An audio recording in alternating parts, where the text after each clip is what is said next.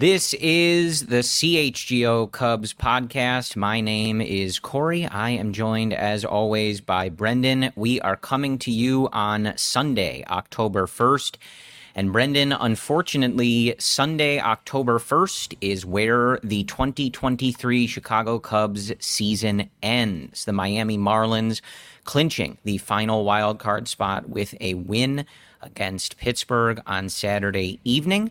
So today was moot. The Chicago Cubs finish at 83-79.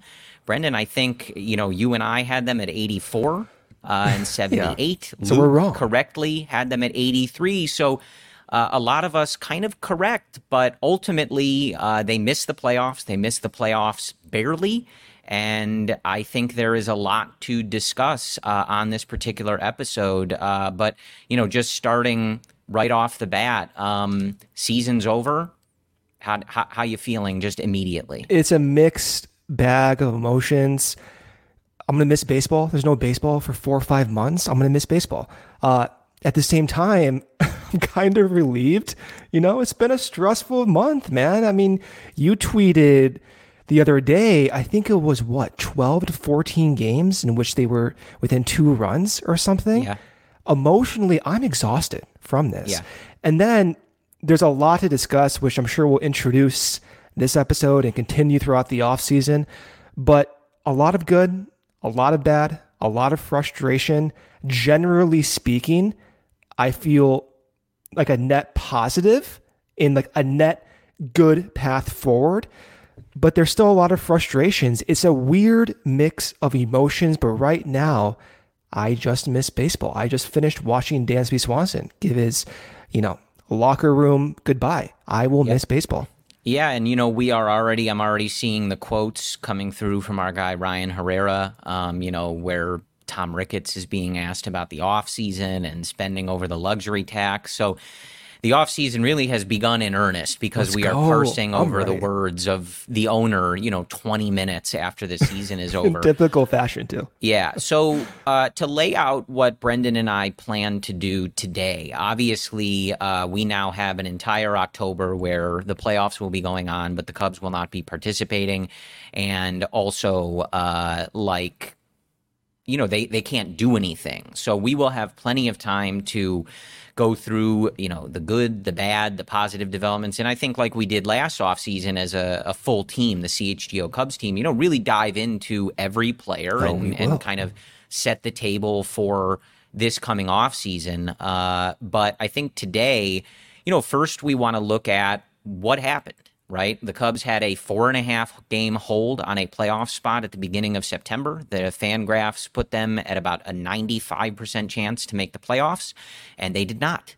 So we will talk about how that happened. We'll kind of compare that and measure that against the modest expectations they came into the season with. We'll take a look at some of the mistakes, and we'll talk about some of the things that were good and things that, as the season has just ended, we are happy that happened and our positive developments and things like that.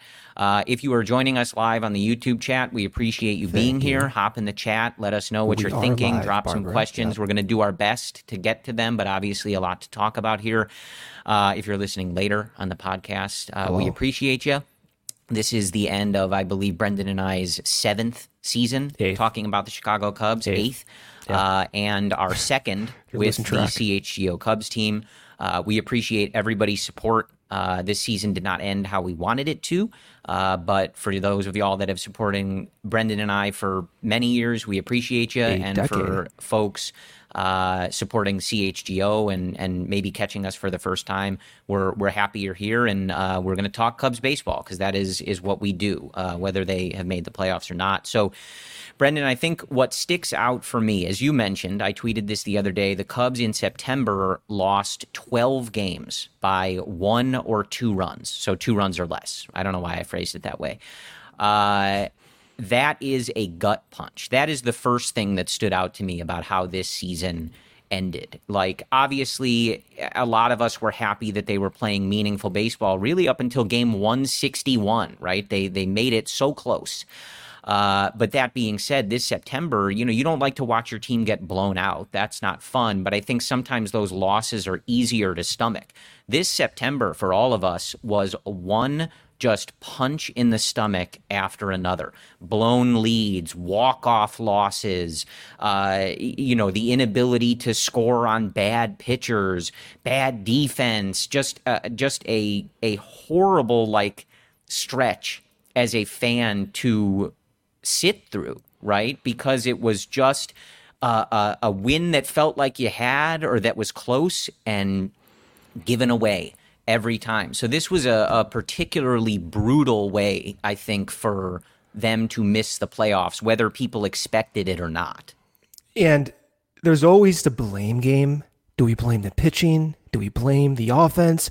Do we blame Dansby Swanson's $177 million contract? There's always the blame game. What about David Ross and the decisions? What about Jed Hoyer not making deals at the deadline? What about Tom Ricketts not spending money over the years? It's easy to try to give the most blame to one aspect of an area of the organization. It's the entire sum, right? Yeah. Yes, Ross perhaps could have improved his decisions. I'm sure the front office and he himself will review those. Jed Hoyer made some mistakes in his free agent signings despite some successes with other signings. The players underperformed in September. There were stretches for many of the hitters in the middle of the order that were not good. Seiya early on, Bellinger, good throughout most of the season. There was a little brief stretch there. Dansby was not up to his standards in the last 2 months of the year. There's a lot of blame to go around. But this team, if you zoom out, this team was not built for this. It just was not. 83 wins was above their expectation. They were not built for this. I think they could have been built for this had certain moves been made months ago, years ago, perhaps. But this team, as it was constructed, was not good enough. Right. I see a lot of chatter about David Ross in the chat, and I'll just say this. Again, we have a while to parse through this stuff, but Tom Ricketts did speak to the media and did suggest that he is their guy. He liked what he did, and as long as the players believe in that clubhouse and believe in him, he would be back. Now, that doesn't mean it. You guys, if you've been listening to us for any period of time, you know better than to take anything that Jed or Tom or even Theo at the time said at face value. They say what they need to the media, and they have their own agenda, right? But the earliest indication we have, 10 minutes after the game, our guy Ryan Herrera sending those quotes in. You can follow him on Twitter at Ryan_A_Herrera. The vote of confidence, right? So again, doesn't mean that that's what they're going to do, but that is what they said so far. So what I think, in addition to how brutal this stretch was, I think what is particularly frustrating about how this played out is, yes, they landed around where we predicted as far as their record. Yes, they were playing competitively. They checked off a lot of boxes, I think, that they set out to accomplish at the beginning of the year, right? It was a much better year than last year. They were not sellers at the deadline. They were playing meaningful, competitive, playoff implication baseball up until the last day of the season, right? That was all on their list for them to do. But they had it, Brendan. They had it. They had a huge opportunity to make the playoffs. And even if they got swept in the first round, everybody would have said, unbelievable. Perfect year, building block. Okay, boom, let's go on to 2024. What I think frustrates me is the reason they didn't make the playoffs, if you're looking at it, under a microscope, is a lot of the things that we talked about this team needed to do coming into the season. How many times did you or me or Cody or Luke or Ryan or Jared or other Cubs writers, podcasts, etc., talk about how this team needed to be perfect on the margins, right? They needed to be excellent on the bases. They needed to be excellent on defense. They needed to take those little edges and be the better team. I always like to use the example of loose balls in basketball, right? This Cubs team needed to get every loose ball because they don't have Michael Jordan to go and score 60 points a night, right? So what frustrates me is this September, it all fell apart. And there's a lot of reasons for that, right? but they couldn't hold leads. They never took advantage of bad pitchers. They were bad on the bases. They were bad in the field. I mean, even just this last week, a total mess in the field, outside of some stellar plays, but just some horrible errors, badly timed errors. They played a sloppy brand of baseball for basically a month, and they couldn't afford it. We knew that. They had to nail every little move, and they didn't do it. And it reared its ugly head here in September, and ultimately it cost them a playoff spot. It cost them a playoff spot. And maybe, yes, we were talking about the moves we had hoped they would make. I understand the direction Jed took. We're idiots. Who's to say that's what we think is actually what's real and going on? But there was a comment in the chat here earlier, what moves could have been made? Mm-hmm. And when I speak about this, I speak in generalities, right? I don't know specifically what moves need to be made. But going back into the offseason, you can follow the logic. And one of the points of rationale was keeping the possibility of acquiring a stable reliever at the deadline open. And you and I talked about this, and I feel relatively strong that we were almost right about the intention of wanting to keep that window open. And we said verbatim when we were discussing Michael Fulmer, 10 to 15 million. I would like 10 to 15 million open at the trade deadline. And if they were to sign an arm... Space until the luxury tax, you mean? Before you hit the luxury tax. And we had the questions in January and February. Do you want to sign a reliever? My answer was no. I don't want to sign a reliever because I am not confident in the current batch of remaining free agents, including Michael Fulmer. Now, at the time, Michael Fulmer, $3 million, you assumed it would keep them open around 10 to 15, but it didn't. They ended up being around $5 million at the trade deadline, and you were only able to go out and get Jose Cuas, who became the next Steve Cishek for David Ross. Right. It wasn't enough. And then the idea, which I, looking back, could understand at the time, but you still have to refine your process when it doesn't work.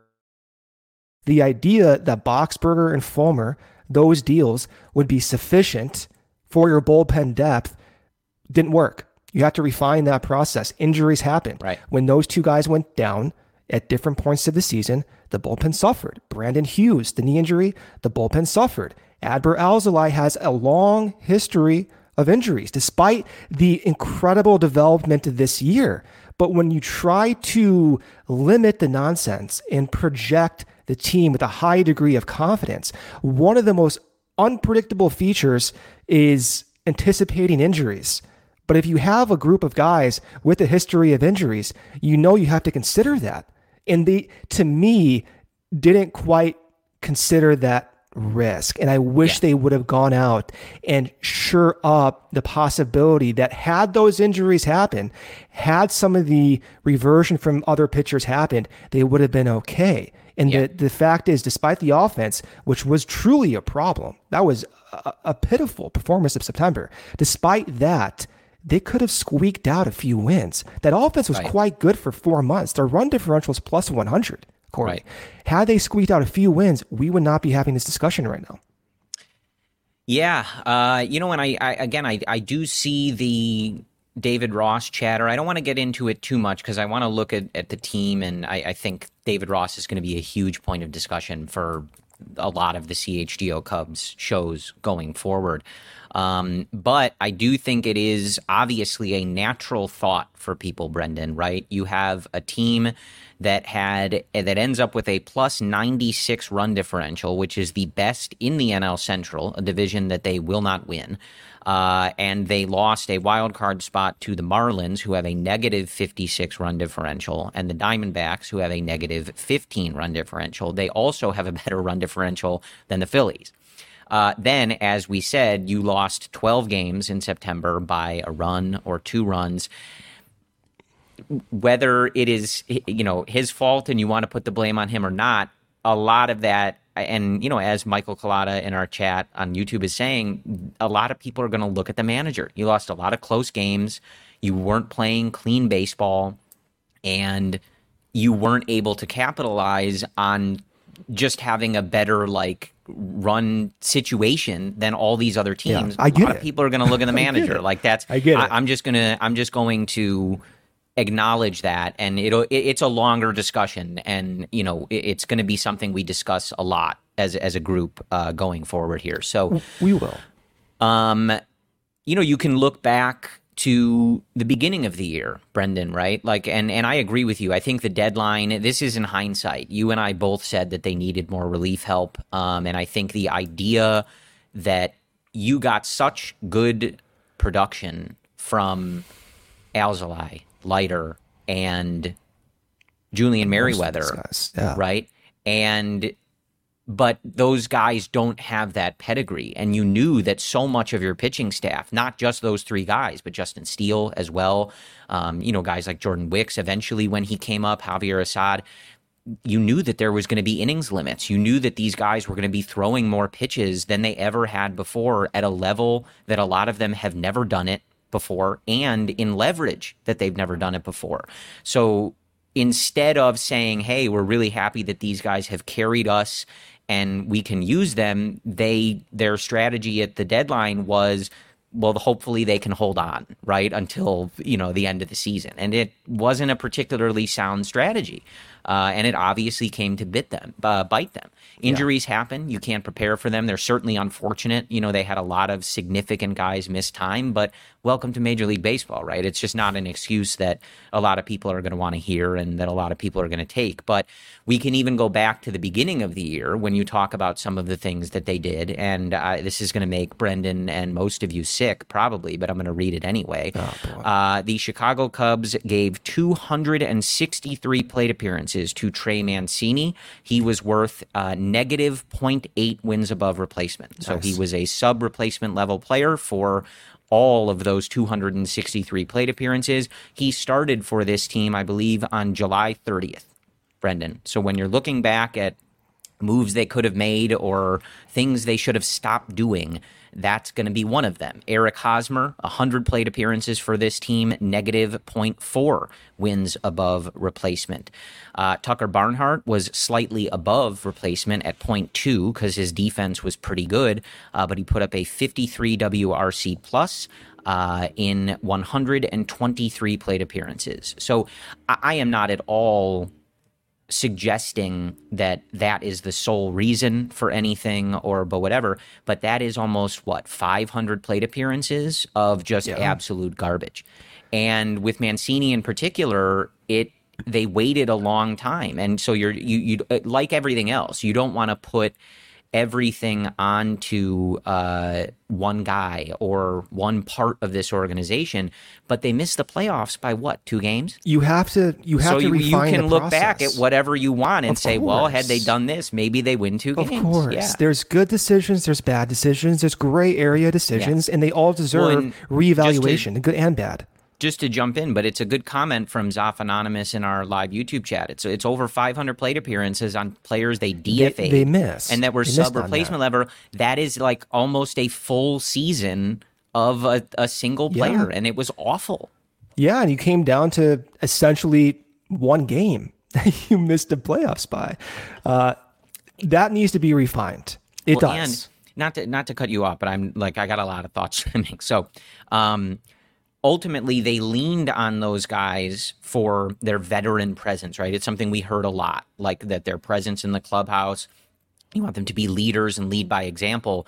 But ultimately, what almost got this team in the playoffs, not solely, but was youth, right? Javier So Assad, they went the one direction, and you look Christopher Morel, Javier Assad, Jordan Wicks, all these guys, youth was almost the biggest reason you almost ended up in the playoffs in the first place. So the deference to these older bad players certainly cost them. It was a jointed effort. They were rostered. Jed Hoyer could have DFA'd Mancini earlier. Absolutely. Yeah, absolutely. They were rostered. Now, we can jump into a variety of topics here. First point in my mind, we're not going to get into the specifics today. I do not want to do this with David Ross today.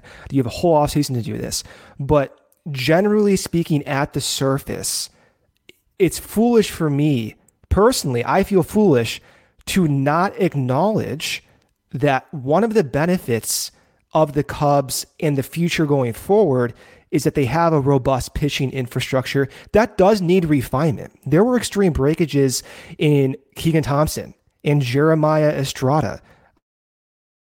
Not happy with the development of Hayden Wesneski this year. There are refinements that need to happen. Nevertheless, the bulk sum appears quite strong, where Craig Breslow has been rumored by another big market to potentially be leaving the Cubs for.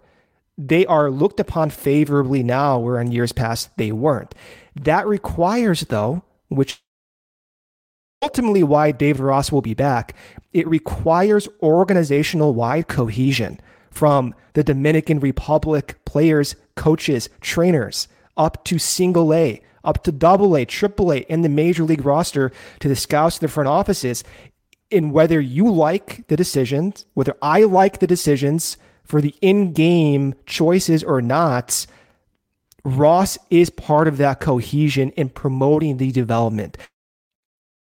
We were able to talk about Adbert Alzolay as a legitimate bona fide closer is due to the glue among all these levels. Julian Merriweather, his development. He was a guy who was perhaps out of the league by Toronto of a year ago. We're talking about Mark Leiter, who was DFA'd, having the trust early on where he became your eighth inning guy, your exclusive, almost lefty, high leverage guy. And I don't like some of the decisions. Personally, my idea always will be super aggressive with a lot of decisions. And at times I was not thrilled with the lack of aggression pointing to those veteran moves. But I do have to acknowledge that if I talk about the pitching infrastructure and my liking of it and my confidence going forward, then you have to acknowledge that the manager plays a significant role in that. And if you want to get rid of Ross for someone else, sure, but I hope that the glue and cohesion remains. So first ad break here from Foco. Get fitted out in the best sports gear around. Hoodies, shoes, signs, bobbleheads, everything in between. Baseball season's over, but you can still get Aloha shirts, straw hats, polos, bags, everything you need for the offseason and spring training coming up in February. They also have given us lovely set decorations. They've donated a few awesome pieces for our sets. Go show them some love. Check out foco.com or click the link in the description below for all non-presale items. Use the promo code CHGO for 10% off. Another ad break here from our sponsor, Shady Rays. Take on the sun with gear built to last. Our friends at Shady Rays have you covered for the warm weather ahead with premium polarized shades at an affordable price. Shady Rays is an independent sunglass company that offers a world-class product that's just as good as any expensive pair I've worn, you've worn. They have durable frames, extremely clear optics for outdoor adventures, and that's not all. Shady Rays offers the most insane protection program in all of eyewear. Every pair of sunglasses is backed by lost and broken replacements. If you lose or break your pair even on day one, they told us they will send you a brand new pair, no questions asked. Wear your Shady Rays with confidence because they have your back long after you purchase. And together with their customers, Shady Rays is providing much needed support to nonprofit partners across the U.S. through Shady Rays Impact, from building playsets for pediatric cancer patients to providing young adults with MS the outdoor adventure of a lifetime. Shady Rays is making an impact in your community and others like it now and for years to come. If you don't love your Shady Rays, exchange them for a new pair, return them for free within 30 days. There's no risk when you shop. Their team always has your back, and exclusively for our listeners, Shady Rays is giving out the best deal of the season. Go to shadyrays.com. Use code CHGO for 50% off 2 or more pairs of polarized sunglasses. Try for yourself the shades rated 5 stars by over 250,000 people. Corey, are we back here? Do you hear me? Are we good? Say again? Are we back here? You good? Yes. Yeah, okay, I was having a little trouble hearing you. Yeah, we've resurrected Corey. Yeah. So, yeah, man, like ultimately there's a lot of blame to go around. And I'm looking at our live YouTube chat, and it seems to be quite mixed, right? Like of where people seem to be the angriest about what happened here. And there are some folks that are, happy with the way the year went and ready to build on, something bigger in hopefully 2024.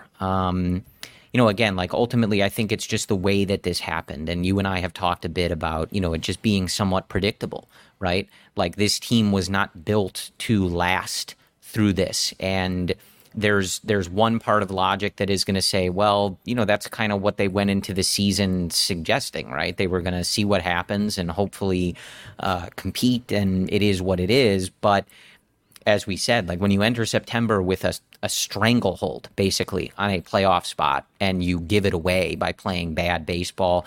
I think there was a tweet from Sahadev Sharma at The Athletic that in September, the Cubs allowed 15 unearned runs. 14 of them came in 7 losses in which the Cubs were outscored by a combined 13 runs. So it was right there. Like you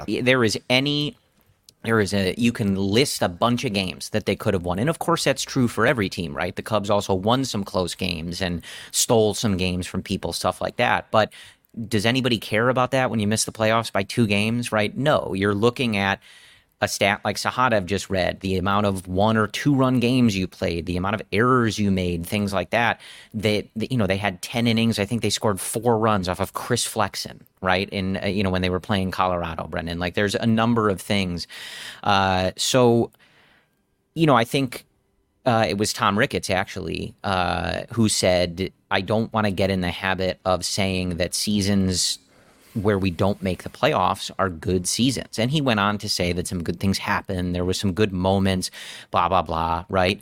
But that's not to agree with Tom, right? But that's kind of how I would look at it, Brendan, where it's like, I know what the expectations were. I understand the limitations, and I'm hoping that the future is where they are focused, right? To push chips in and really try to be a World Series juggernaut contending team. But it is hard to shake. Like they gave this away, and they really have nobody to blame but themselves. And you can go back to some of the things at the beginning of the year that they did. And you can also look at some of the moves they didn't make at the deadline. Everybody knew they would need more relief help. Everybody knew they tried with Candelario. It didn't really work, right? So I can't really fault them there. He did not come over and provide that offensive lift that they really needed, and then he got hurt. It is what it is. But, the bullpen stuff, the pitching staff stuff, the depth just wasn't there. You were trying to ask those guys to do a job that they are just not equipped to do, and it cost you. So it's, as a fan, it's particularly frustrating. Whether I can see the good and the positives, there are a lot of reasons that they did not end up making the playoffs, and some of them were quite easy to predict, and you and I did, and plenty of other people did, and I don't feel good about being right about that, right? But, we were asking them to get rid of that dead weight April 15th. We were probably done with, those 3 players, right? Like March 20th. A lot of people didn't like the Hosmer signing in the first place because they thought they would defer to the veteran presence too much. And of course, Matt Mervis came up and wasn't good. And those things happen. So it's frustrating. There's a lot of, you do the autopsy on this team, and there are a lot of causes of death, right? There is not one, and some are going to be easy to kind of get over, I think, in the next few months, and others are probably going to sting for a little bit. Yeah, and there's a lot of frustration. It always is going to happen. There's frustration towards players that make the most money. There's frustration towards Ian Happ batting 3rd for the majority of the year. There's frustration with Dansby Swanson at the tail end of the season. I understand all of that. My larger response to that is when trying to project offenses, the ceiling of an Ian Happ or a Dansby Swanson is not high enough. And if you look at Dansby Swanson's projection this year offensively, he hit his projection on the nose. He was an above average offensive bat despite some of the late season struggles. He showcased why he's one of the best defensive shortstops of all time. Ultimately, Nico and Dansby accumulated 10 total wins above replacement. That's awesome. That is every bit worth of that contract. Then again, we talked about this in December. in January. And there was an episode you and I did called the Dansby Swanson scenario. And that may have been interpreted as negative at the time. But in that episode, we discussed, yes, Dansby Swanson would be an excellent signing, but they need to layer on that signing. Yeah. They didn't layer on that signing for reasons that you can go back and criticize and try to understand the process. But the main point that we talked about and that we'll talk about going forward is you need certainty in your lineup. Dansby Swanson never was a middle of the order bat. He's an above average offensive bat, and especially so for the shortstop position, and more so for any defensive shortstop in recent memory. Insanely valuable. But even from Jed's words, his mouth himself, this team needs power. Good teams blow other teams out. They didn't do that. You saw an extreme breakage of that in September. And going forward, when we talk about an offense and a middle of the order bat, I'm not talking about Ian Happ anymore. I'm not talking about Chris Morel batting leadoff or third. I'm not talking about Dansby Swanson batting third, fourth, or fifth. I'm talking about what will it take to get Juan Soto? What will it take to get Cody Bellinger and then some? Show me, please, the 400 weighted on base average hitters that bat third and fourth that we had in 2016 with KB and Rizzo. We've never had that. It was unfair and foolish from the front office to expect that those guys would go above their projection because they hit the nose on that projection. Yeah, I mean, I think, look, I understand, in particular why people are going to be disappointed in the way the season ended for Dansby, right? He signed a big contract. He talked constantly about winning. And in, I think August and September, he was a below league average hitter, right? That being said, right, I do agree with you. And I think this is similar to Ian Happ. Like, it is not those players' fault if the Cubs are asking them to be players they are not, right? This season for Dansby was very much in line with who he's been his whole career. I believe by WAR, this is the second most valuable season of his career, right? You don't have to love WAR to acknowledge that, right? The full sum of his production was very good and very much in line with who he has been as a player his whole career. Anybody that watched the Braves would tell you he was always a streaky hitter where he would disappear for a while and then he would appear, right? The full sum was very much who Dansby Swanson is. The fact that the Cubs needed him, not just wanted him, but needed him to be a fifth hitter in this order, he just isn't. He isn't. And I always say this to people, but if you look at game one, when the Braves won the World Series against the Astros, Dansby Swanson hit ninth in that lineup. And he hit ninth for a reason, right? And they win the World Series because they have guys like Freddie Freeman, Ronald Acuna, those guys, real sluggers, right, who carry the lineup. Again, I understand why people are frustrated, right? You talk a big game, and there were a lot of clutch opportunities, and he grounded into a double play. He had a few, 0 for 4, 3 or 4 strikeout games. Like, I get why people are going to look at him and be, shine the spotlight on him because he asked for it, right? But all I would say is to just properly contextualize it. Like, he's not that hitter. He is not a hitter that is going to carry this lineup. Neither is Ian Happ, really. Ian Happ is a wonderful complementary hitter. He's a very good player. But this team needs stars, right? Legitimate stars. Cody Bellinger performed like that for most of this season. He kind of sputtered out toward the end. But, like, that's the type of production that they needed. And I always look, now at like the LA Dodgers as a particular example because they've changed a lot in the last few years. They are not the kind of juggernaut. They win a lot of games, but in terms of like their roster, you don't necessarily look at it like you did a few years ago and go, oh my, like this is like an all-star team, right? Yeah. But what a little bit more top heavy now. What do they do every day, Brendan? They let Freddie Freeman and Mookie Betts bat 1-2, get all the plate appearances, and those guys are 950 OPS guys. They are studs. They're Hall of Famer guys. Yeah. Yes. The Cubs need more of that. If they are relying on Ian Happ and Dansby Swanson and, Christopher Morel as he's learning to succeed at the major league level, you're asking guys to do stuff that they're not really equipped to do. And they know that. They know that too. Say again? They know that too. The front office knows that, right? They were willing to accept that risk this year, but they know going forward they need more certainty. You need thumpers, man. You need like studs in that lineup. Yeah. If you want to go above a 90 win projection, then you need to push the boundary. You need to push that upper echelon of your projection. You need a lineup where, Dansby and Ian are hitting 6, 7, right? Because you have so many good hitters hitting in front of them. And then your lineup is so deep and complemented with these guys. But again, I understand, right? When you are it's the same as Marcus Stroman, Brendan. Like when you are the big free agent signing of a particular offseason, you talk a big game and you want to be that guy, this is the type of scrutiny that comes with being that guy. And I think Dansby said this to the reporters yesterday, that he was not good enough down the stretch. He was frustrated with his offense down the stretch.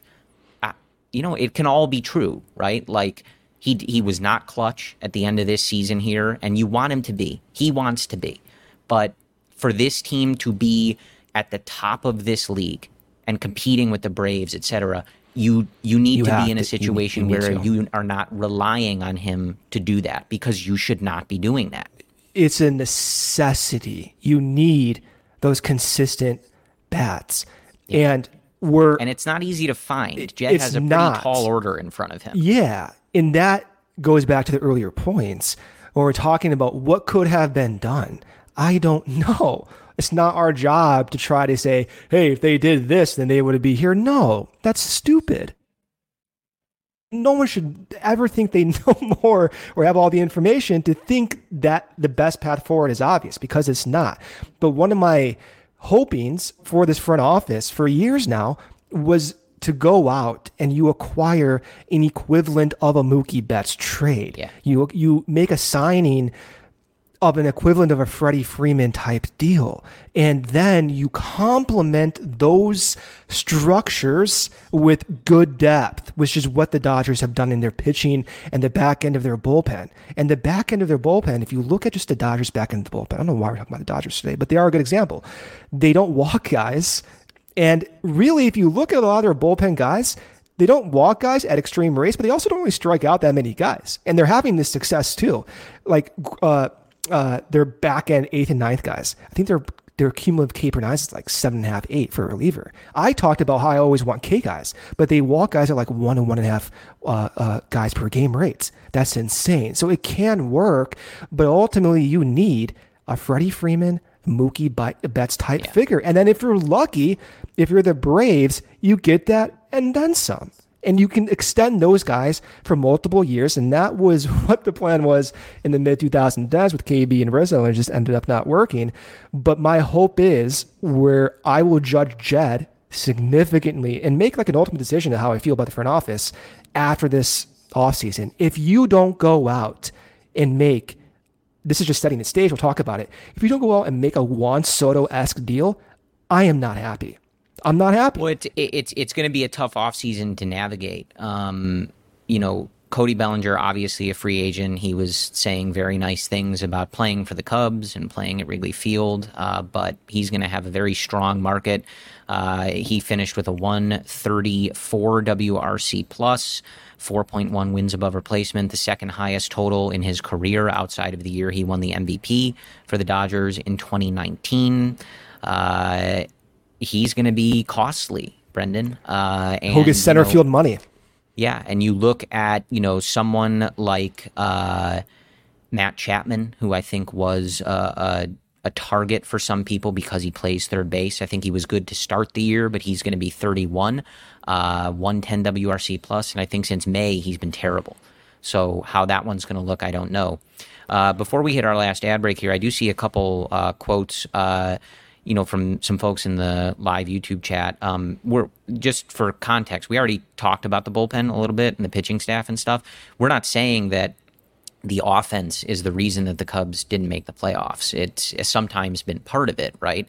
What we're talking about is if you want to be an elite team starting next year, you need more of those hitters. You need a more consistent lineup, and you need some more real studs in that lineup. You may not be able to get to the level of Atlanta, right? Like, because that offense is insane. It's something we haven't seen in decades.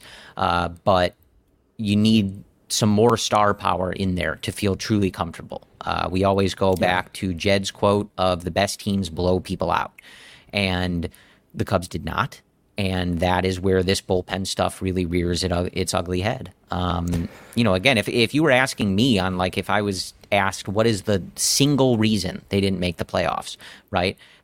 It is the pitching staff. I believe, if I had to pinpoint one thing, it was the lack of depth for this pitching staff. You had too many starters not go deep in games from the beginning of the year. Tyone finished really well, but obviously was a disaster to start the year. Stroman probably dealing with that rib cartilage thing before he went on the IL, but he was bad since June, right? Probably due to injury, but ultimately the result is the result, right? And then the bullpen, you were fried. You blew so many games. You weren't able to hold leads.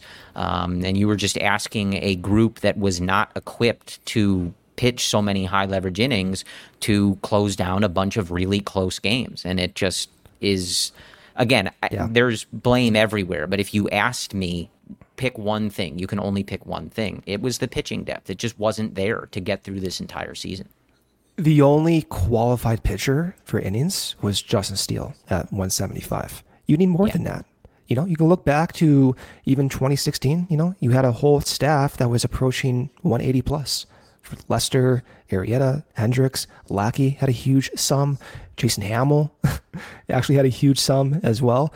175 for your only guy is just not enough. And then before we do this ad break here, going a little bit deeper into the bullpen, Keegan Thompson's reversion, Jeremiah Estrada's reversion, Hayden Wesneski's lack of fastball development was a problem. Drew Smiley's reversion in the second half, who's under contract, still has success in the bullpen, but under contract for next year at $10 million was a problem. They did not anticipate Brandon Hughes' knee injury, did not anticipate Boxberger's year-long injury, Michael Fulmer's forearm problems, but it was still nevertheless risky. Jameson Taillon, they did not anticipate the fastball command would escape him. They were a little aggressive on trying to get the most out of these guys. Aggressive in Fulmer and that sweeper, aggressive in Leiter and increasing the splitter usage, which perhaps caused some fatigue. Aggressive with trying to push the boundaries on guys like Alzolay, game in, game out in late August. They were very aggressive, both on using guys as well as trying to optimize and get the most out of it. And I think once the entire group meets and tries to understand what went wrong and what went well, like, they will need to make some changes, it's going to happen. They know that some things didn't work out, and you can't accept that as something that's random. There's something that needs to be fixed and optimized, but it doesn't take away a lot of the successes. When I think, ultimately, again, the front office is going to know this. Everybody's going to know this. I think when you're looking back at the 2023 season, the key takeaway is, should they have done something differently earlier, right? Because it's not like the way this season ended is like everybody's like, oh, what? Like that team fell apart. It's like, yeah, like, we know, right? Like, you didn't have the depth in so many places to navigate this full season. I think the real question is, should they have handled the offseason differently, or should they have pivoted earlier, right? And when you did make the decision to be buyers and not sellers at the deadline, did they go aggressively enough to make sure that they had plugged all the holes? And obviously, as we sit here talking about a team that isn't in the playoffs, the answer is no. Well, you can go back even to last year, right? And one of the processes I hope gets reevaluated slightly is just the 40-man concepts. Really conservative with the 40-man decisions in my perspective, my dumb perspective. But I wished that they were aggressive with Matt Mervis in 2022. Right. The reason for this is, had the information been made aware to the front office that Mervis would struggle against major league pitching, perhaps that informs what they do in the off, where an Eric Hosmer deal seems too risky. I liked what they did this season with calling up PCA, super aggressive. I like the Canario call-up. Super aggressive. I really like the concepts of getting the most out of young pitchers that still need to be developed, like Daniel Palencia, who almost had 30 innings, who still needs to develop, by the way. But I like that because, to me, that process represents a fast iteration process. And it perhaps gives the front office more information to make better decisions for the roster as a whole. And I can't shake that idea that one of the reasons Hosmer was on this team, one of the reasons why Trey Mancini was on this team, because they didn't know enough about Matt Mervis, and they were too conservative with that lack of call-up, and it may have cost them. I don't know, but I would like to see them persist on the aggressiveness with the pitching, but also continue the recent aggression on the positional side. Yeah, and it's a tough balance, right? And we saw this at the end here. PCA obviously needs more time. I think that's pretty clear. I saw Rafael earlier in the chat, mention that he had thought that early on, and there was probably some pushback. I think the pushback was just because he wasn't getting an opportunity to play every day. Like, if you want him to truly adjust and see if he can hang at this level, you have to kind of let him do it. But to your point, you're in the middle of a playoff race. So, like, if you're not ready to hit, how much time can you commit to that when you're desperately trying to win every single game, right? So it is part of the calculation, right? You want to get young guys in, you want to help them develop, but it becomes trickier to balance when you are trying to win every game. Now, a lot of people are going to look at the way Canario ended up swinging the bat and say, boy, I wish he would have played more, right? And not sat out for a week and a half after he hit a grand slam. And I would be one of those people, right? But ultimately, look, he'll be evaluated on it. Ross committed to particular guys and wanted those guys to try and win it out, and they didn't do it. And he'll be held to that. We're not going to get in too deep in the weeds. I would be shocked if David Ross does not return for this team. I'm not dismissing all the reasons, and I'm not saying that's my decision. But just my opinion, I would be very surprised if the Cubs have a different manager next year. Whether people like that or not, whether I like that or not, whether you like that, Brendan, I hear the argument. I make a lot of those arguments, but that is just my guess. But that is the decision that he made, right? To stick with those guys and ride with, as he said, a lot of the people that got you there, and it didn't work. And again, part of that is that key balance of how do you get these guys major league experience? How do you let them adjust to major league pitching? Because you can't do that when you start on Monday and then you pinch hit on Friday and you don't start again until the following Thursday, right? Like, PCA is very young. This was a very difficult situation for him to be into. It doesn't change any of my opinion of him as a top prospect or as someone that is going to be a huge contributor and I think ultimately a star player in this league. But asking him to do it in this circumstance, it was not something that he was able to do. And I don't think that's surprising, but that's what we saw. And to your point, even about Mervis, now we're going to go into this offseason and you're going to have that feeling of, look, PCA needs more time to adjust to major league pitching. Can we break camp with him as the center fielder without the ability to be patient for him to learn at the major league level, which you have to be for a young player and a prospect. You have to be patient. You have to give him that time. Will the Cubs have it, though? Or will they have a roster that needs to hit the ground running on day one? That's for the offseason to decide. All right, let's do this ad break here, and we'll finish up the season-ending podcast here. Corey, crazy. All right, CHGO is supported by Goose Island Beer Company, Chicago's beer since 1988. They have a very deep beer roster, the Oktoberfest, the Beer Hug family, 312 Wheat Ale. They have the Full Pocket Pilsner, the everyday beers those who make beer are drinking. Grab Ultra Fresh Brewery exclusive beers at Goose Island's original brewhouse in Clybourne Avenue in Lincoln Park, or from their tap room on Fulton Street in Westtown. Goose Island Beer Company, Chicago's beer. Another break here from our sponsor, Fubo TV. Fubo has over 140 live channels of sports, shows, movies, and news. Stream live TV from any device. Watch the most Chicago sports for the lowest price, and you can start watching immediately with a free trial. No contract, no cable, no hassle. Just sign up and start watching. Over 1,000 hours of cloud DVR is also included at no extra charge. You can watch your local teams while traveling. If you want to watch college football like the Big Ten, if you are completely miserable and you want to keep watching the Bears, you can watch the NFL, NFL Network, Red Zone. You can watch the UEFA Euro qualifiers, the Ryder Cup that's been going on. Fubo TV has you covered. And right now, we have also the NFL back, and you can bet on the NFL with DraftKings. We're back with another week of football, and DraftKings Sportsbook is keeping us in on the NFL action with great offers every single game day. New customers can bet $5 and get $200 instantly in bonus best throwdown on any of this week's epic matchups to walk away as an instant winner. And DraftKings is not stopping there. All customers can take advantage of 2 new offers every single game day in this month. Football is more fun when you're in on the action. So download the app now, sign up with code CHGO, and new customers can bet just $5 to get $200 instantly in bonus bets only on DraftKings Sportsbook, an official sports betting partner of the NFL with code CHGO. The crown is yours.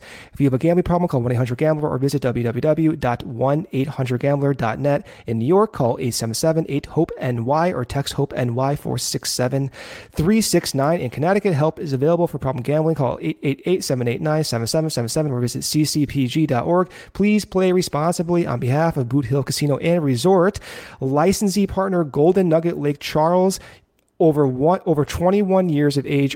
Varies by jurisdiction. Void in Ontario. See sportsbook.draftkings.com/football terms for eligibility, terms, and responsible gaming resources. Bonus bets expire 7 days after issuance. Eligibility and deposits restrictions do apply. Reading that made me feel as if I were playing for the Cubs in September, just completely exhausted over here. We do have a super chat from Gerard, who has been in this chat, I think, all season. We appreciate you, Gerard. I couldn't have gotten through 162 games without CHGO Cubs. Corey and Brendan, thank you for all your knowledge, Gerard, passion, and dedication to Chicago Cubs baseball. I'll be here for the offseason and spring training 2024. Thank you, Gerard. We appreciate that very much. Also a super chat from Rob German or Rob Herman. I know it's Herman for some of the guys in Major League Baseball. So Rob, however you pronounce your last name, we appreciate the super chat. I don't see a comment, but if there is something you wanted to add to that, just drop it in the YouTube chat and we will read it. We appreciate the super chat.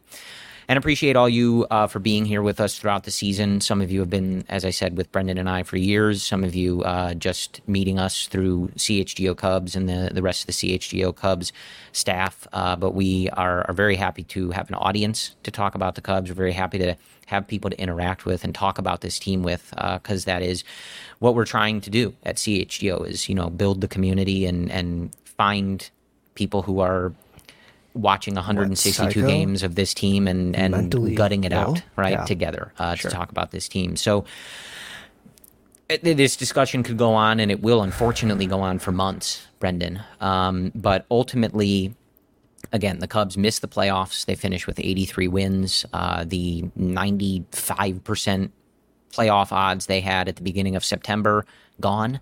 And one thing we didn't talk about, a huge portion of that, right? The reason you lose all those tiebreakers is because you didn't play well against these teams you were competing with, right? You had that brutal series against Miami where I think all of the losses were by a single run, right? And then you had 7 games with the Arizona Diamondbacks here in September, and they knocked you around. They earned that wild card spot over you, no questions asked, right? There is nothing to look back there and say, oh, the Cubs deserved it. Arizona took it to you, right? They were 6-1, I believe, against the Chicago Cubs. Yes, they were. That's a huge reason for it. We can even look at all those other things, and it's extremely nuanced. But straight up, had this team been better against Arizona or better against Miami earlier in the season, we are having a different conversation, and we are likely getting ready for a playoff game on Tuesday. So any number of ways to look at this. In the last few minutes here, I see a comment in our live chat. Hi, I'm Brendan Moore. I'm a fan of Chicago Cubs baseball. Nice. Hi, Brendan. Welcome to the chat. We are too. Hi. even though it makes us Literally. miserable. I want you to tell me give me a positive takeaway from this season. We will finish on a positive, but I think we've spent the first 50 minutes here talking about what happened, right? The reasons that this team didn't make the playoffs, looking into some of that, going through some of the tortuous stats that just sound miserable, right? About how this happened and how it all fell apart. Give me a positive takeaway on this season, and not just, spinning something, but a truly positive takeaway from the 2023 Chicago Cubs baseball season. Cohesion. You saw it from scouting, from drafting, from graduating players, from single A to Major League Baseball. Matt Shaw was drafted. 3 months later, he's in the conversation for third base next year. That is a testament to how the Cubs have changed their front office structure, their scouting structure with Dan Kantrovitz.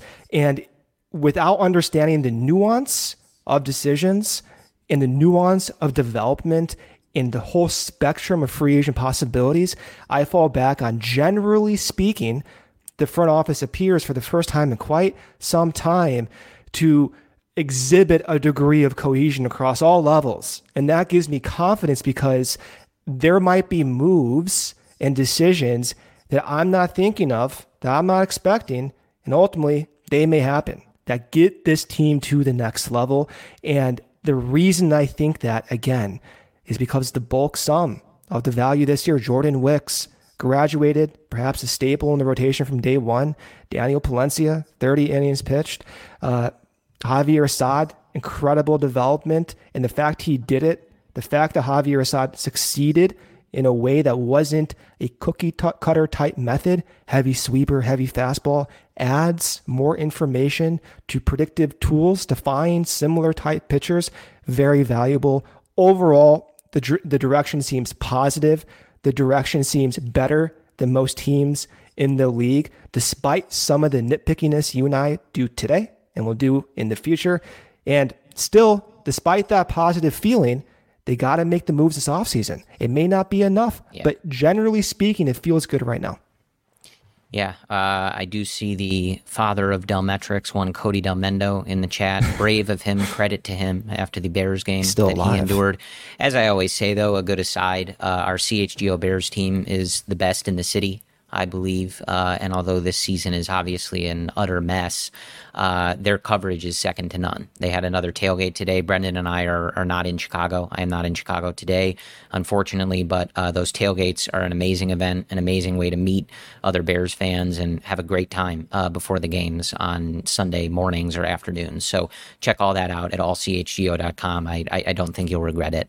For me, I think there's a lot of individual positive takeaways. I think the progress we saw from some of these young guys, the contributions you got from Jordan Wicks and Javier Assad, being thrust into a horribly difficult situation, taking over full-on rotation spots in the middle of a playoff race where every game was must win. I mean, that was a massive effort from those guys. Wicks, of course, his last start is one to forget, but he was really good. Javier Assad was really good. They need to find a position for him, but at 24 years old, Christopher Morel with a 118 WRC plus on the season. I think a really nice season for Christopher. Seiya Suzuki finishing the year with a 126 WRC plus, 3.2 wins above replacement. Obviously carried this team offensively for the last few months here, was one of the best hitters in baseball for the last few months here. I think that's a huge development.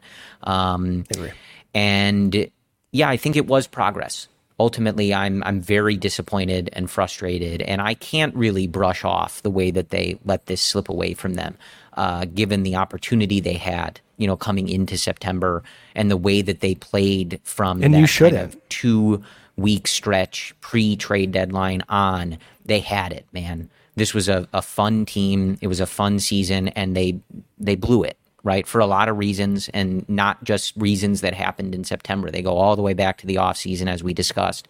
But I am frustrated with that. That being said, ultimately the year was in large part what we wanted, right? It was better than last year. They had a winning record. They bought at the deadline. They were competitive in game 161, there was a playoff spot potential for them, even if the odds were low by that point. And that is what we wanted. And that's not to excuse what happened. And of course, that standard is not what we want for the Chicago Cubs, for one of the richest organizations in all of sports, right? Like, that is not the standard we want. But when they start on that partial teardown or whatever they were, retool or they were calling it, that's what you want in the process.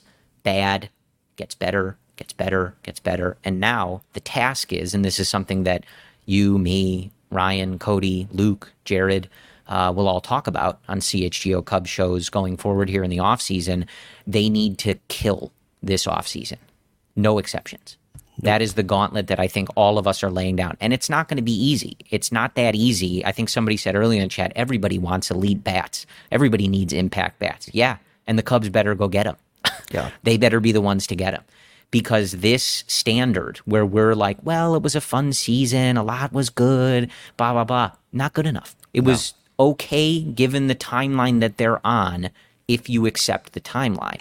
But this offseason, they need an elite bat. They need more rotation depth. They need a top of the rotation arm, and they cannot go into the season with a bullpen that is asking guys who have never been high leverage relievers before to carry them to a playoff spot. They need to shore up those cracks. There were cracks. The foundation is strong, but there were cracks. There were leaks, and they cannot be there when they break camp come 2024. The last comment in reference to that is I hope they layer on that foundation and bring in outside voices to the front office and to developmental staff. Generally speaking, we'll get into this in the offseason. Generally speaking, I think it's good to continue to add to that. I don't want the stagnant thought process, the overall thinking to be still in this, consistent bubble. I need more voices. I need more people coming from outside the organization into the organization because there are cracks. There were extremes. That can't happen. If you want to win the World Series and be the juggernaut, then you can't have, that's unacceptable. And if it doesn't get fixed, despite all the good, being good is not good enough. You need to be the best, and the standard is the best. I want to be the Los Angeles Dodgers. I want to be the consistent pitching machine that the Rays have been. And if it's not going to be like that, there's a lot of people who want opportunity. This will be the defining offseason for the Cubs. If we're doing this episode a year from now and we're not an obvious juggernaut potential, it's not good enough. Yep. It won't be. Mac in our YouTube chat says expectations have gone up. Yep. That's what this team did. You set the table where now you've had a winning season. You're doing the consolation prize of looking at what was nice in this season, even though you didn't make the playoffs. That's it. That's all the leeway that this team is going to get, and this front office is going to get, and the manager and the owner and everybody. It has got to get better. And you cannot be sitting here looking at a bunch of kind of obvious things that cost them in the end. If you have a great team and we all look at it and go, this roster is incredible, blah, blah, blah, and it doesn't work, right? Like sometimes that happens, right? Like baseball is baseball. Sometimes that happens. That's not what happened here. There were a lot of obvious flaws and things that needed to be fixed and things that weren't good enough to get them across the finish line. And maybe for some, or maybe in some context, that was okay for 2023. But this is a big offseason. And yes, Tanya in our YouTube chat says more swing and miss. You need more swing and miss on this pitching staff. Absolutely. That is a huge problem when you look at so many one-run games and close games and relying on these relievers. Bad stuff can happen, right? Generally, if the batter doesn't hit the ball. If it goes into Yan Gomes' mitt, nobody has to catch it. It can't find a hole. It can't land in a bad spot. It just gets caught, and it's an out. So there is a lot to do, but I think they can do it. It's going to be an interesting offseason if you don't re-sign Cody Bellinger, you have not only do you need to replace that offense, you need to go on top of it. To it. Right? Yeah. You need to figure out where you're going to slot some of these young guys. Do the Cubs look at the trade market? You need more swing and miss on the pitching staff. You need a more reliable bullpen. I don't think they need to pump all their money into the bullpen, but you need a more reliable bullpen, and you need that pitching depth. We saw, and we talked about this so much, Brendan, when they added starters, and we were like, well, where, is this guy going to fit in? Is he the 6th starter, the 7th starter? And we said it all the time. You're going to need more than that. Yeah. Don't worry about who's getting the 1 through 5 in the rotation spot in April. You're going to need more in it, right? Like, you need pitching depth, and they didn't have enough of it. So a huge offseason for Jed Hoyer and the Chicago Cubs team. But I do have expectations that they're going to deliver on that. Am I an idiot for that? I don't know. Yes, you are. Stay tuned and find so out. Am I. We are going to sign off. We will keep you apprised of what the off-season schedule looks like for Brendan and I, and of course, Cody and Luke and Ryan. I'll be back in Chicago, and we'll be in the studio throughout the off-season. You can go to allchgo.com and follow along for all of Ryan Herrera and Jared Willis written content. Follow at CHGO_Cubs on Twitter. And I will end the episode, obviously, Brendan, if you have anything to add on. I will just end with a sincere thank you. As we said, this is Brendan and I's 8th season covering the Chicago Cubs. We've been doing podcasts for 8 years now, so many hours. And I will say the experience with the CHGO Cubs community and being able to interact with y'all live on the YouTube shows and have that community has been a real pleasure for us. And this isn't how we wanted this season to end, but Brendan and I have 1,000 thoughts on the Cubs running through our heads all day, every day. And to be able to share that with y'all and have people listen to us and appreciate our analysis, despise our analysis, love Brendan's graphs, love my poorly photoshopped memes on Twitter. It means a lot. It's very cool. It's a wonderful opportunity for Brendan and I. So a sincere thank you for listening, watching, interacting. We appreciate it. We appreciate you.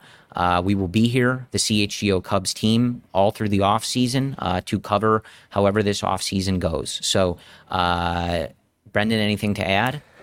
I mean, you always have the words. I don't have the words like you do for the sincere thank yous, but I echo everything you said. I got a chance to meet some of you who have been listening since 2017. And I don't know about you, Corey, as time goes on, it's like, 8 years is a long time doing this. It's like a staple, in our weekly routines and everything. And I am thankful for that because I don't know if I would be healthy. I'm already not healthy to begin with with this team, but having the venue and the stage to express this and talking with you and engage with fans and meet friends through this, it's a real pleasure, and I'm grateful that we have this opportunity. So thank you. Looking forward to doing this continuously, and it's been a pleasure. Yeah. And as I mentioned, a shout out to our colleagues, Cody Delmendo, Luke Stuckmeyer, Ryan Herrera. It's been super fun. Jared Willis. I love our CHGO Cubs team. I think it's such a diverse team of fans and writers and analysts, and I'm proud to be a part of it. Brendan and I are proud to be a part of it, and we look forward to continuing to cover this team. And I look forward to covering this team getting back into the playoffs and being back in World Series contention, and that starts with this offseason. So we have a month to get through these playoffs, whether you enjoy that when the Cubs aren't in it or not. And then the work begins for Jed Hoyer. And the CHGO Cubs team will be here to cover it all.